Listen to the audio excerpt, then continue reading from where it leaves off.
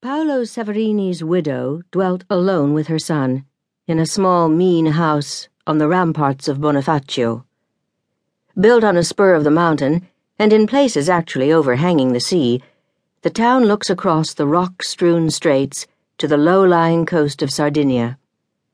On the other side, girdling it almost completely, there is a fissure in the cliff, like an immense corridor, which serves as a port, and down this long channel, as far as the first houses, sail the small Italian and Sardinian fishing boats, and once a fortnight, the broken-winded old steamer from Ajaccio.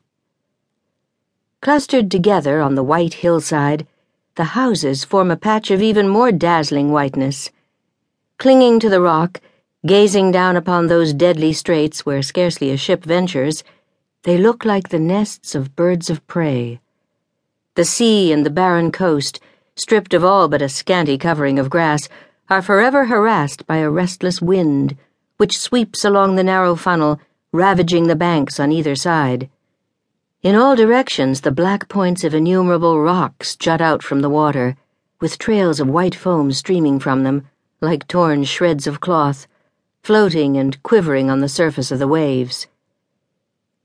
The widow Severini's house was planted on the very edge of the cliff, and its 3 windows opened upon this wild and dreary prospect. She lived there with her son, Antoine, and their dog, Semiant, a great gaunt brute of the sheepdog variety, with a long rough coat, whom the young man took with him when he went out shooting. One evening, Antoine Severini was treacherously stabbed in a quarrel by Nicola Ravolati, who escaped that same night to Sardinia. At the sight of the body, which was brought home by passers-by, the old mother shed no tears, but she gazed long and silently at her dead son. Then, laying her wrinkled hand upon the corpse, she promised him the Vendetta. She would not allow anyone to remain with her, and shut herself up with the dead body. The dog Semiant, who remained with her, stood at the foot of the bed and howled, with her head turned towards her master and her tail between her legs.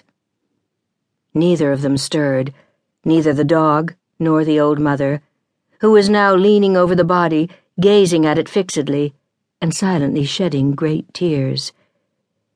Still wearing his rough jacket, which was pierced and torn at the breast, the boy lay on his back as if asleep, but there was blood all about him, on his shirt, which had been torn open in order to expose the wound, on his waistcoat, trousers, face, and hands. His beard and hair were matted with clots of blood.